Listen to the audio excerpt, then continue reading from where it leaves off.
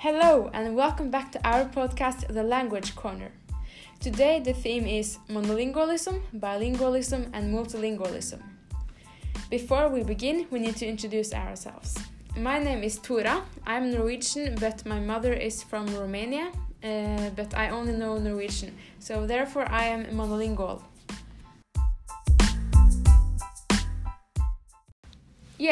So I am Amina and my parents are from Somalia and so am I. But now we live in Norway and I can speak Norwegian and Somali. So because of that, I'm bilingual.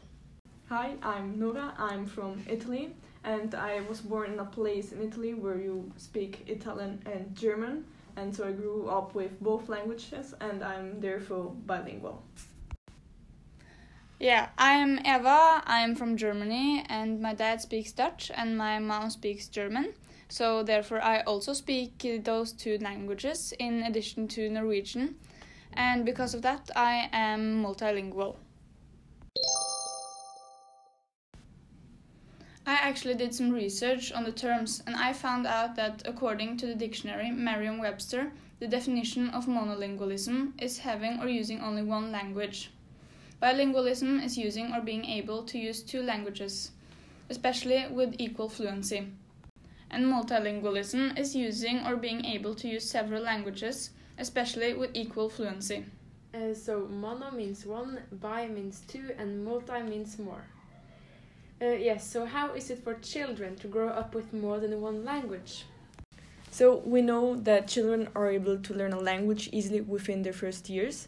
Infants also recognize phones of their native language and they can turn out non-native phones. A scientist called Werker did a research on speech perception on infants and she found out that babies are born with sensitives and therefore she defined babies as universal listeners. Children get this ability when they're between 6 to 8 months old and at the age of 10 to 12 months this ability declines. However, children who grew up in bilingual homes are more likely to develop long-lasting sensitives to more sounds than monolingual children. Another important point is the learning of words. While monolinguals learn words which sound familiar between the age of 14 to 17 months, bilingual children learn it later, which is around the age of 20 months. Of course, it takes longer to learn two languages simultaneously than just one. However, it does not take twice as long. Bilingual children learn new words at the same rate of monolingual children, but the learning of words is divided between two languages, which is the reason why bilingual need longer. Parents are often concerned that if they raise their children with two different languages, they might be confused and not be able to separate them.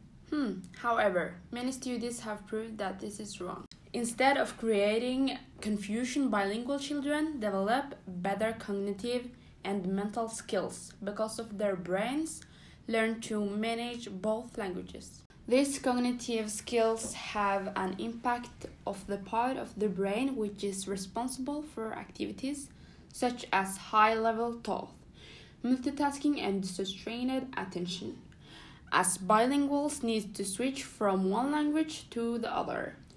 They are more likely to be better at switching between different tasks. And there are many more benefits of being bilingual and multilingual. For example, according to Mondly.com and almost every source I could find, being bilingual and multilingual has cognitive benefits. People who speak more than one language is shown to have a higher EQ. They learn faster and they have a big advantage in school and learn in other academic fields.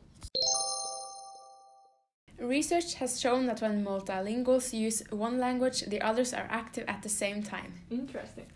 And because they have this, they learn to have two things on their mind at the same time. Therefore, multilinguals or bilinguals are better at multitasking, focusing, and have stronger functions in their brain. Cool. They're also more creative because the more languages you know, the more you think outside the box, I guess. You see the world in a different way.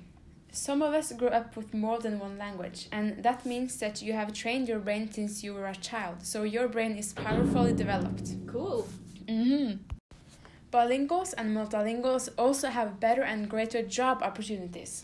I don't agree on that because when you come to a new country and you can just speak a little of the country's language and you can your own better, it's very difficult to find a job and get a good job. Yeah, I guess. But when an employer is searching for employees, he or she could have better use in multilinguals. When someone knows more languages, they can speak to more customers and people. So communication is a great and important skill to have in the workplace. The more languages you know, the more valued you are in the workplace.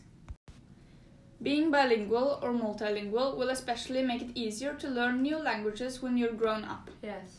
And you should learn more languages because it is healthy. You live a richer life and you can understand more of the world. That's true. But are there any cons? Well, misunderstandings can happen. When you have all these languages in your brain, you could easily get confused and mix up words. Your mind can just shut down and you can have many problems because there is so much going on. For example, when I'm home, I speak Dutch with my dad and German with my mom. And when I don't know a word, I just say it in Norwegian. So if I don't talk with my dad or my mom and instead with a native speaker in that language, I would have problems and would sound unprofessional mixing everything. Yeah, I agree on that. But there aren't really any more cons when you have gained the skill. The more you know, the better, right? Yes. Of course. There are without a doubt more pros than cons. I have one story about misunderstanding. Oh. My sister, she went to school and the teacher had a different task to learn them Norwegian because we were new in Norway. Mm-hmm. So one of them was the strainer, and the strainer in our language is vagina. And it was a little difficult because my sister get very mad at the teacher because the teacher always said, "This is the vagina. Look at this vagina." So, yeah. Well, I grew up learning only one language, Norwegian, but my mom is from Romania and speaks Romanian fluently. And she thought it would be difficult to teach me both Norwegian and Romanian. But right now, after discussing all the benefits of being bilingual, I'm kinda angry at her. I think she regrets it now too. Maybe if we could travel back in time, we would have done things differently. My mom has said that when she moved to Norway, she forgot a lot of her native language, so it's bad that she's the only one in my family who knows Romanian. I believe languages are a special and unique cultural thing, and I don't want Romanian to just disappear completely from our family, so I'm trying to learn it. Yeah. That's nice. Like I've said before, I come from a place in Italy which has 2 official languages, Italian of course, but also German. I had the fortune to grow up in a family where both languages are spoken. With my father I speak Italian, and with my brothers and my mother I speak German. But when the whole family is together, we all speak Italian. So I had about the same percentage of exposure to both languages. But as my parents divorced, my father moved from home, and as a result I didn't speak Italian that often as I was used from before. Since then I have noticed that my Italian got a little bit worse as I didn't speak it so often anymore. Yeah. So did you learn anything new from our conversation today? I definitely learned about the pros and cons of knowing more languages. And if you know more languages, you have better cognitive skills and your brain is more developed. Yeah, I learned that too. Yeah. So are you trying to learn a new language now? Yeah, I'm trying to learn Norwegian. Yeah, and I'm trying to learn a little bit French, although I don't take French classes at school.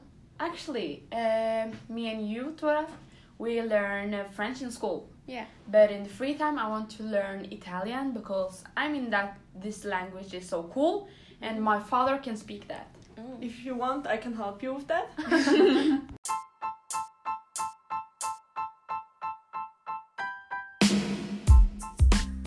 To summarize, we have now explained and discussed the different terms monolingualism, bilingualism and multilingualism. We have also discussed the pros and cons about being bilingual and multilingual. At the end, we presented our experience with multilingualism and how it has affected our lives. Thank you for listening. Goodbye!